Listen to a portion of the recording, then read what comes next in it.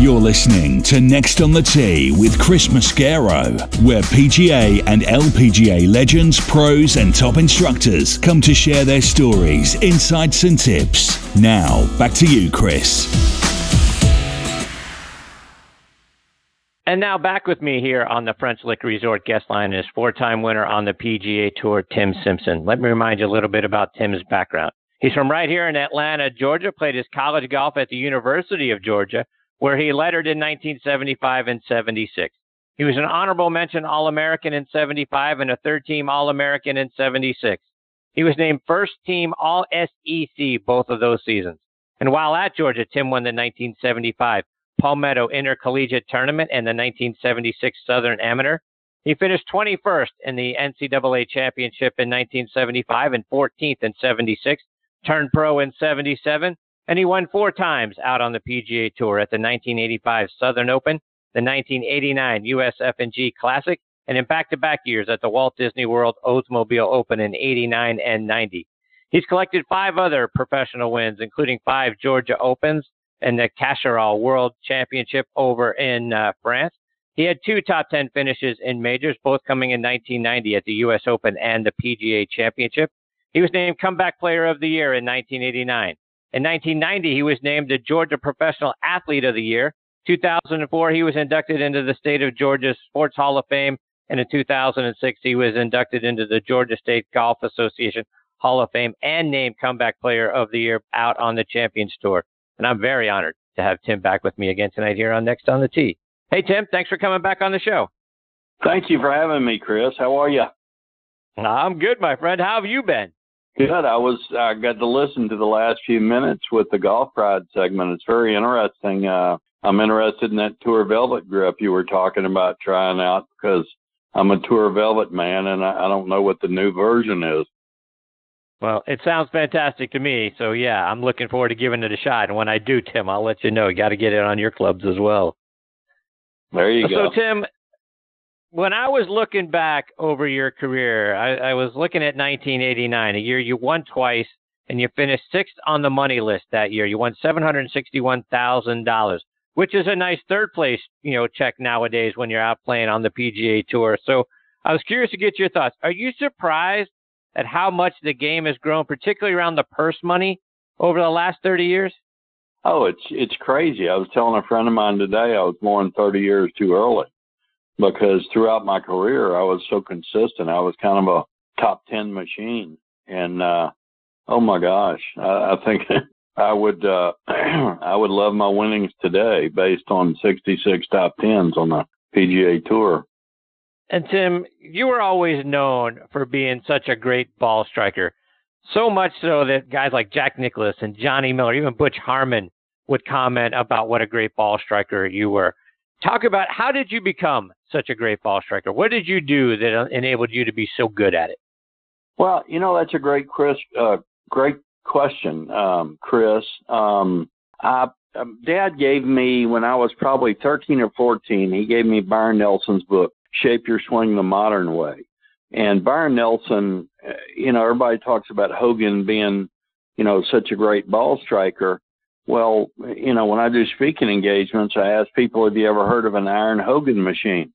The machine, the robot that they built, they named it Iron Byron for a reason, because he was such an incredible ball striker. Well, he had a long lateral leg drive and actually somewhat of a dip in his swing.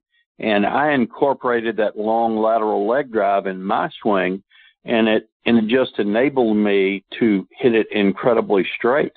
I played 32 tournaments a year, and I did a show on the Golf Channel a number of years ago, and they reminded me, I think I went 6 or 7 years without hitting the ball out of bounds. And it was wow. I remember Golf Digest tested us in 1990 at the TPC, all 150 of us in the field. And I remember them telling me that nobody was even remotely close to keeping the club square down the line as long as I was. And it was because of the long lateral leg drive. And as far as the rest of my swing goes, I had a very, very simple, repeatable swing. I could take 19 in 80, I don't remember if it was 89 or 90, I won Disney back-to-back, but I had not hit a golf ball in 6 weeks. I literally got off a private jet from an elk hunting trip in Wyoming, and I had told my caddy, regrip my clubs, I'll meet you in 30 minutes. I won the Merrill Lynch shootout, teed off the next day, and won the tournament 4 days later. And that's the way my swing always was. I could take 6 months off, and by the third day, I was hitting on all cylinders. Wow. And, and to that end, as you talk about Byron Nelson, Tim, and I read that you spent some time learning from some of the all-time greats, not only Byron Nelson, but guys like Sam Snead and Gardner Dickinson, who I think was a very underrated player from over in Dothan, Alabama. But what did you glean? If you got part of that from Nelson, what did you get from Snead and Dickinson? Well, Gardner Dickinson was one of only 2 people that Hogan taught. So I'm the only person in the world to have worked with him and Sam as well as Byron. And I learned, it's a great question you asked, I learned from each of them. Byron taught me a lot about the mental side of the game and little keys like the same thing he taught Tom Watson, how to slow your swing down under pressure. Starts with slowing everything down, from your footwork to your waggle to your grip pressure. Because when you're under the gun, we all know your grip pressure is going to get tighter, i.e. your swing is going to get faster and shorter, and then you're going to start hitting it crooked. As far as Sam goes, I worked with Sam for probably 20 years because of my great friendship with JC. He had told Sam, you got to see this kid hit a golf ball. And he said they run him off the range. He practices 10 hours a day. And Sam and I just hit it off, and it really peeves me when I've heard teaching pros throughout the years say, wasn't it a shame he couldn't teach? Let me tell you what, he could teach. And everything with Sam was tempo, rhythm. And one year at the Masters, I was just hitting it bad. And it was Wednesday. And I walked through into the locker room, and the locker room attendant said, Mr. Simpson, Mr. Snead was asking for you. I said, where is he? He said, he's in there eating with Mr. Sarrazin.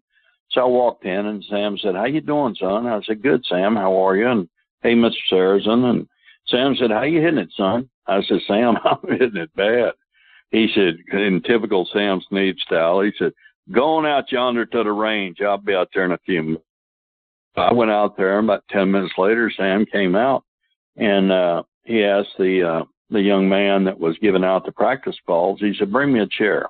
And Sam sat the chair down about 2 feet from my balls, facing straight towards me. And he said, go ahead and start hitting. And I hit a couple of balls, and he said, son, there's nothing the matter with your swing. Your tempo's off. And he said, son, the golf swing is like a waltz. It's not rock and roll. And he sat there and literally sang to me for an hour and a half. He would say, no, no, no, no, no, no. And although the Masters was the only major I never played well in, I did manage to make the cut and play some good golf in weeks ensuing after that. So it was a lot of common sense stuff with Sam. But, I mean, to watch, he was totally double jointed. He turned better in his 70s. I mean, in his 70s, he turned like Fred Couples in his 40s. He was just unbelievable. And so I was just blessed to have known all these guys. One of the things that Gardner taught me that you'll never read or hear was Hogan taught him there were two separate and distinct golf swings. There was the full swing, and then there was the wedge swing. And that was what Gardner worked with me on a lot, was that the wedge swing was shorter, create more leverage, more wrist cock early, and it's more feel the distance with arm speed, the speed of your arms. But, my lifelong teacher has always been Art Kraft from Noonan, Georgia, and Art and I were so close that he just wanted me to be the best in the world. And if that meant going and working with somebody else, he was all for it.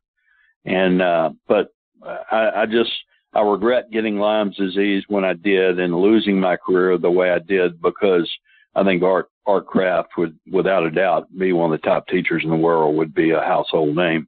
He's just incredibly brilliant. Tim, you mentioned, the time with Sam and being at the Masters, And at this time of year, with Masters being 6 weeks or so away, and I believe 1985 was your first time playing in the tournament. You finished, as you mentioned a moment ago, 18th that year. So I was curious, was that the first time you ever got to play in the tournament and the first time you ever got to play Augusta National, or did you get to play some since you were from here? No, I got that. That was my birthday present when I turned 16.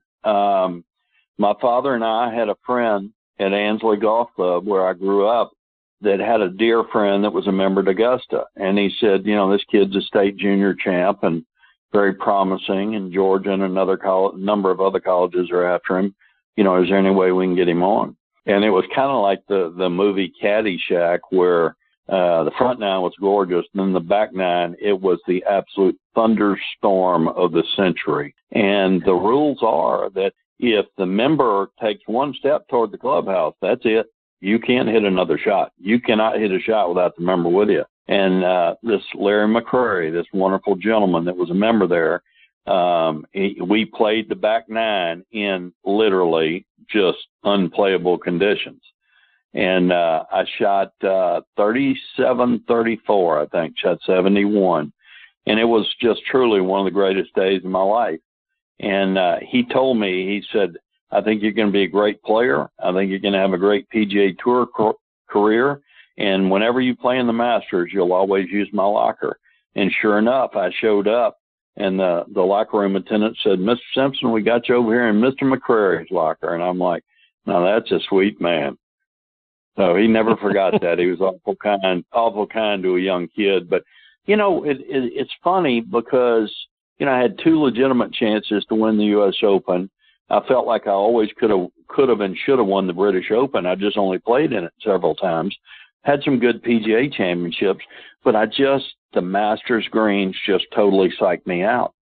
Growing up on small, flat Bermuda greens where everything's inside right and bang it, or left lip and bang it, it didn't fathom to me lining up 12 feet right of the hole, and dying it in. And, in 89, I had just beat Norman head-to-head in a great duel at New Orleans the week before. So I come in the hottest player on earth, and I'm like, well, this is finally my time. I'm finally going to get my green jacket. And I missed the cut. And back then you didn't have to beat but 4 or 5 half-dead guys, to make the cut. You had Doug Ford and Billy Casper and Arnold, these guys were like 80 years old, and I still managed to miss the cut. And the irony is, in 1990, or 91, when I missed the cut, that's when I went turkey hunting down in Metter, Georgia, and that's where I contracted Lyme's disease. It was Saturday night of the Masters that I got bit by all the ticks that started my downhill slide. I just never had success at Augusta. I wish I could do it all over again, though. And Tim, I don't want to spend a lot of time on it because I'm sure they're not happy memories, but as you mentioned, getting Lyme's disease, you've been the comeback player of the year on the PGA Tour. You've been the comeback player of the year on the Champions Tour. And I got to tell you, I saw some video of you from not all that long ago, I think back in September, and the swing looks real good. So could we see you coming back yet again out on the Champions Tour, and have you put all the Lyme disease stuff behind you? No, unfortunately, thank you. That's very kind of you. But unfortunately, you have it for life. I'll have it for the rest of my life. There is no cure for it. And, I had the 9-hour brain surgery in 2005 to stop the tremor in my left hand that was caused from the neurological damage from the Lyme disease, and was able to come back and have 5 successful seasons on the Champions Tour. And in pursuit of getting in better shape, I wound up, I'd overworked my hip flexors working out, and I had 4 career-ending injuries with one swing in Montreal, Canada, and that was the end of my second career. So I lost my career twice. But no, unfortunately, Chris, I haven't played in 2.5 years. I've had 3 back surgeries since my retirement, and everything was going great. And then all of a sudden it just hit the fan. And I hit balls, probably hit balls 5 times last year. But I reshafted some clubs last week. I'm all excited, ready to play. And yesterday I'm walking up my driveway and my back goes out again. There's, the crazy thing about back issues, whether it's me, you, Fred Couples, Jack Nicklaus, whoever, is you can't sympathize with somebody that has back trouble unless you've had it. I mean, you can't understand taking a step and it's like being stabbed with a knife, and dropping to your knees, that kind of pain. But, I hope to play again, never competitively again. I'm done. I'm 62 and a half now. But, I would love to play with you, with other friends down here at Lake Oconee, with my grandchildren, what have you. I still love the game. I've played the game for 50 plus years, and I miss it. I miss it. And, I've just taken my competitiveness and thrown it into my archery. I shoot competitive archery now. I've been shooting archery for over 30 years, but I shoot traditional archery. I shoot longbows and recurves, and it's a hoot. It's so much fun. I shot in a big tournament last weekend down in Foley, Alabama, and it's a lot of fun. So I've turned my passion from golf, trying to be the best, to trying to be the best in archery. It's a lot of fun. Tim, just a couple more before we let you go. And you're also doing some instruction, right? Because I've seen some great things written about you, about what a wonderful teacher of the game you are now. And mainly because you do what some of the things that you talked about earlier is you simplify the game, where so many, instruction now is technical and it's data driven and it's TrackMan and all of those things. But you've been able to simplify the game for so many. Talk about some of the instruction you do. Well, it's very kind of you. I think I have a unique ability to keep it simple. I think, you can be the smartest golf teacher in the world, Chris, but if you can't communicate with your pupil, then, you're useless. And I believe that I have a strong belief now with a better player. When I say a better player, 12 or so handicap or less, more of a top player, I believe that if you can feel it, you can change it. Because when we go on the golf course, what do we have? All we have is our feel. And there's too much data out there. It's great for getting fit with off the right shaft and this and that. But for God's sakes, when I get on a TrackMan, even as simple as my swing is, it's like, that's TMI. That is way too much daggum information. And I think that if I can say, a lot of times, I've had students show up and, I watch them, and by the second swing, I've already got them pegged, what's going on. And I'm like, there's nothing the matter with your swing. You got your gun pointed down first base. You're trying to shoot second base, and that's one of the biggest common faults I see in young males, especially college age students, is they love to line up right and come over the top of the ball. Well, why? Because they're de-lofting. They're turning a 7-iron into a 6-iron. So, they're flying at 200 in the air with a 7-iron, but one time it goes to first base, the next time it goes to between first and second, and then occasionally they get lucky and hit it at second base. So, I just keep it simple. I really do. Don't market myself at all. I'm too old to stand out there 10 hours a day in the summertime heat here in Georgia. Tim, before we let you go, let our listeners know. You say you don't market yourself, you don't advertise yourself. For those that want to get in touch with you and would be interested in whether it's working with you or just following you, how can they do that online or on social media? You can go to Tim Simpson Golf or Tim Simpson Corporate Golf, and there's a little thing you can fill out if you're interested in me doing a public speaking engagement or individual lessons.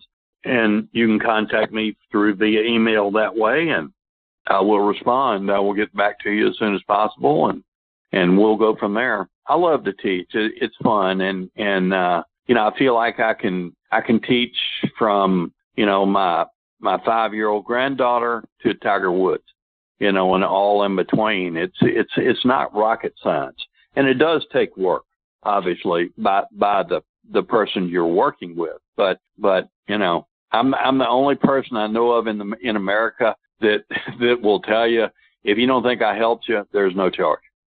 You know, I mean, I got a money back guarantee. You know? So you don't hear that very often, do you? No, you do not. No, Tim, it's always such a pleasure to get to spend time with you. You are an absolute treasure, my friend.